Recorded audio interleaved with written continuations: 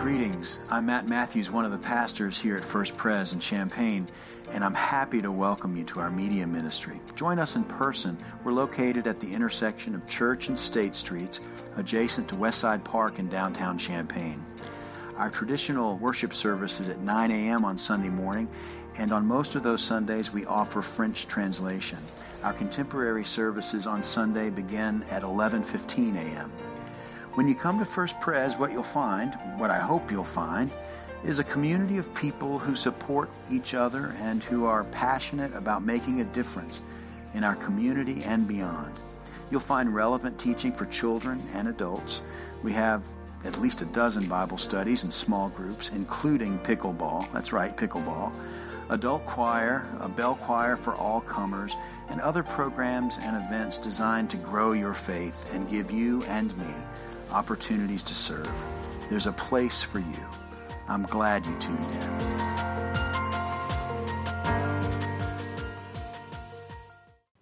Listen for the word of God. When the day of Pentecost had come, they were all together in one place. And suddenly from heaven there came a sound like the rush of a violent wind, and it filled the entire house where they were sitting.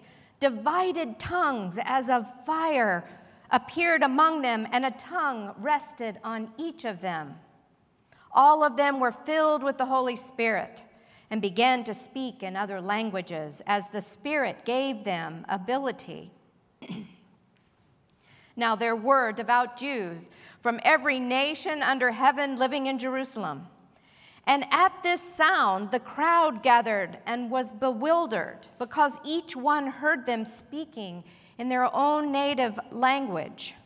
Amazed and astonished, they asked, "Are not all these who are speaking Galileans? And how is it that we hear, each of us in our own native language?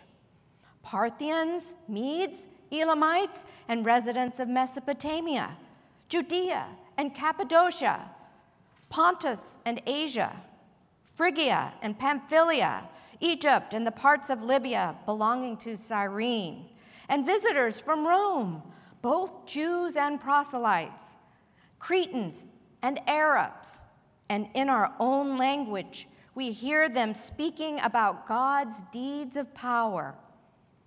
All were amazed and perplexed, saying to one another, "What does this mean?"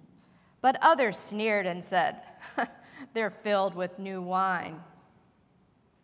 But Peter, standing with the 11, raised his voice and addressed them, "Men of Judea and all who live in Jerusalem, let this be known to you, and listen to what I say.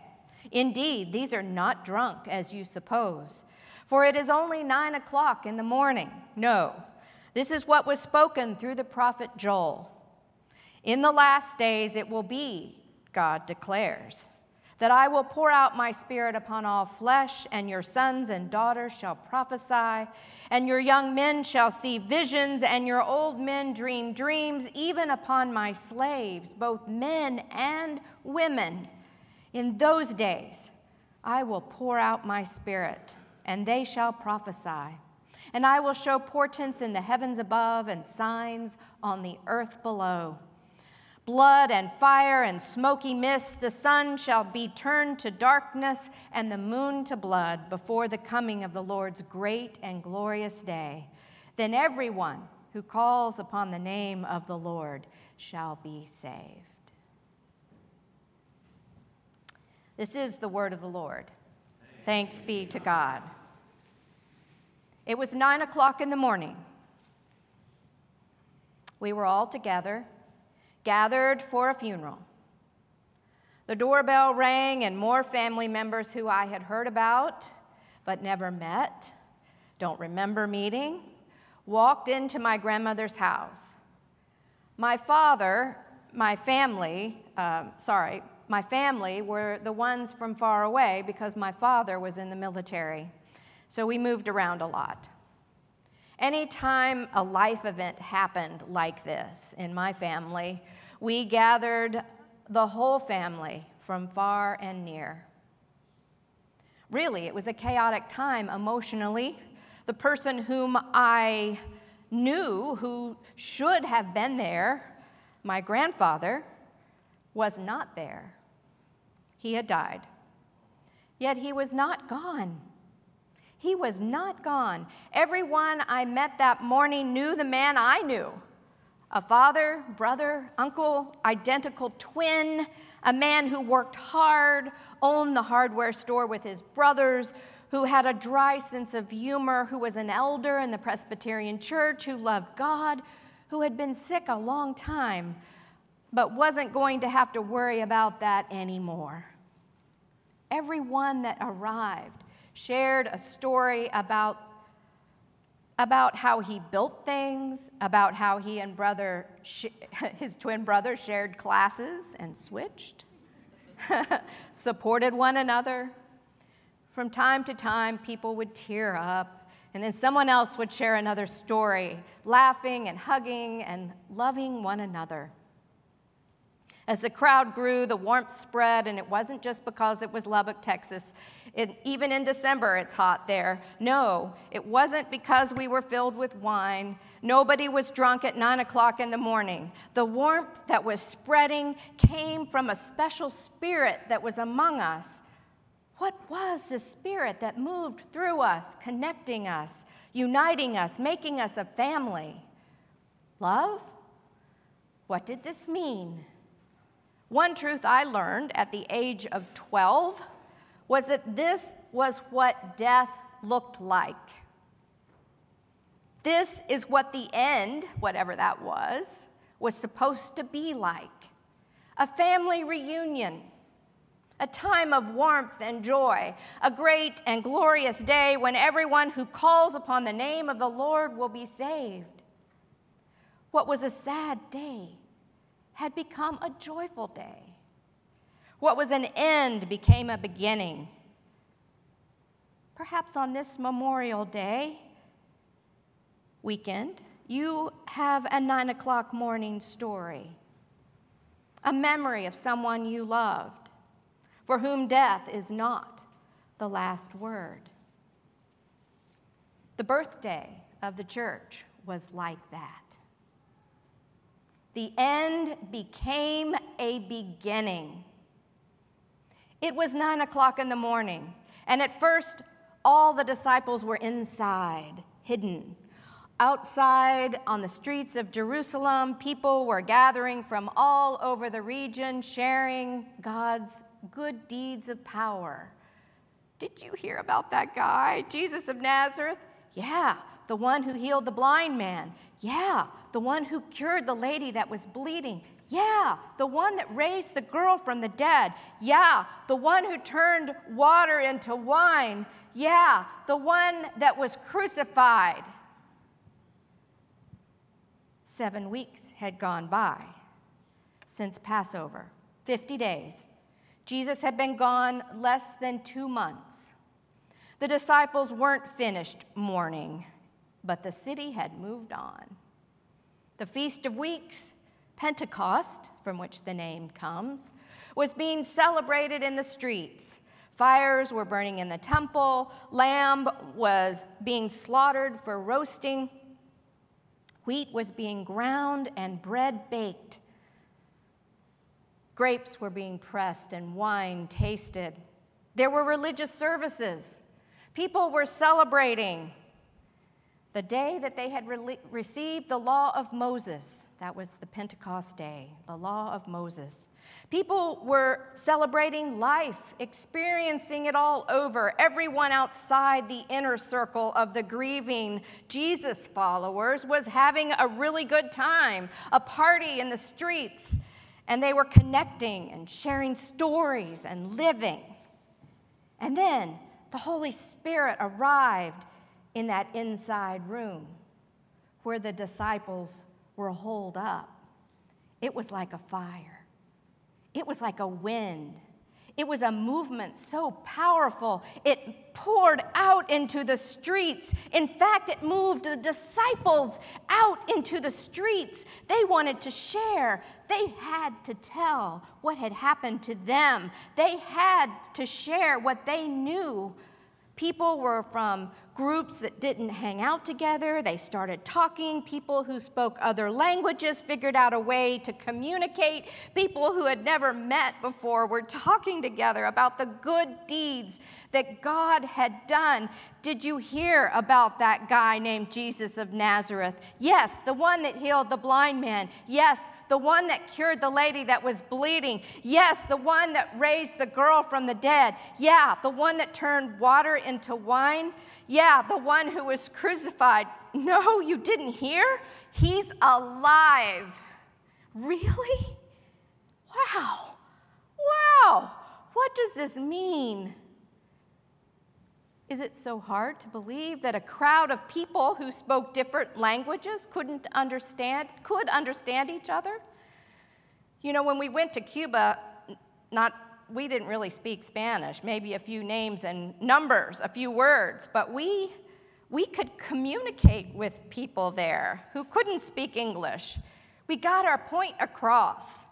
And even if we didn't really get the words, we got the emotional meaning behind the words. Care spreads.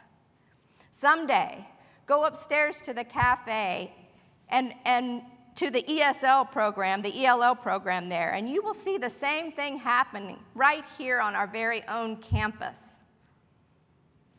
I suppose communicating love, which is what I believe the Holy Spirit feels like, is kind of how electricity spreads. Someone told me about this science experiment on electricity, and I don't know, somewhere back in my mind I remember Mindy doing a children's sermon maybe, but anyway, children hold hands in a circle, and two people in the circle are holding this energy stick. It's a glass tube, and between them, and instead of holding hands like everyone else, they're holding this tube, and when they hold it and the whole circle is together, well, my watch doesn't understand what I'm talking about, sorry. Anyway, when two people, when all the connection is made and two people are holding that energy stick, it lights up. And then when the people that are holding hands break through, the energy stick stops lighting. Electricity spreads through the people when there is an unbroken connection. Something like this happened on Pentecost morning. The Holy Spirit, appropriately symbolized by fire, moved through them all because of love, connecting them and uniting them. When people wondered about their drunk-like behavior, Peter, our disciple who is grounded, the rock, turned to Scripture to share a word that made meaning out of all of this craziness that was happening. He was like the electric stick. He shined the light. He said, "It's 9:00 in the morning, but the people are not drunk. You are connecting with a love greater than anyone has ever known. It's called the power of God. And that love, a love that is as hot as fire, and a love that breathes life into all of creation, is love from God. This is the Holy Spirit, the great comforter, the advocate, the one to come that Jesus talked about. This is Jesus' Spirit. This is what he talked about. People from all over the region felt the warmth and joy of the Holy Spirit that filled this group of holy disciples and made it so that everyone, even those who spoke a different language, could understand each other. Nationalities faded away, age faded away, gender faded away. People together were looking forward, regaining a sense of purpose and vision. Peter found truth in the prophet Joel, who talked about the end times for those people who served God. Peter was able to say with certainty that death does not have the last word. The end is not over for those who call upon the name of the Lord. How do you make sense of a 9:00 morning that is going not how you planned? How do you make sense of when there is sure and certain death, but you find life blowing through instead? How do you make sense of a love that forms in and among you as you reach out in love toward others? You don't want to let it go. You just want to pass it on, as the phrase goes. It's almost 10 o'clock in the morning. We are all together. The Spirit is still burning in the hearts of the people. Yes, our numbers are smaller, but they were small to start with. Yes, we are older, but we still have wisdom and experience and God's love to share with the world. Yes, we are different than when we started, but we are still the Church of Jesus Christ. Until the Spirit is finished with us, our hearts will burn. And so we give to others, and we tell the story to the young and to those who need to hear about life and where it really comes from and who gives it meaning anyway. Ann Weems writes, "We are the church. We don't pretend to understand the mystery of what goes on in God's church. We just know we feel a pervading spirit of love that reaches into the niches of all of us and pulls us out into the open, free and alive and belonging. We believe this spirit of love exists because God's Spirit lives within the church, this unity of person trying to be the good news. We see this church as a circle of persons holding hands and dancing, supporting each other, accepting each other, loving each other. Each person in this dancing circle is facing outward, reaching into God's world, listening for the whimpering, watching for the hurting, willing to offer a cup of cold water in His name. Sometimes they need the water. Sometimes you need the water. Sometimes I need the water. Being a part of the church means knowing the cup is always filled in His name." That's from her book, Searching for Shalom. Happy birthday, church. Happy birthday. Your candles are lit. There is more to light outside our walls. Let's keep the fire burning. Amen. Thank you for joining this podcast of First Presbyterian Church Champaign. Visit us at our campus at the intersection of Church and State Streets in downtown Champaign. And for more information, visit us online at www.firstpres.church. Have a great week.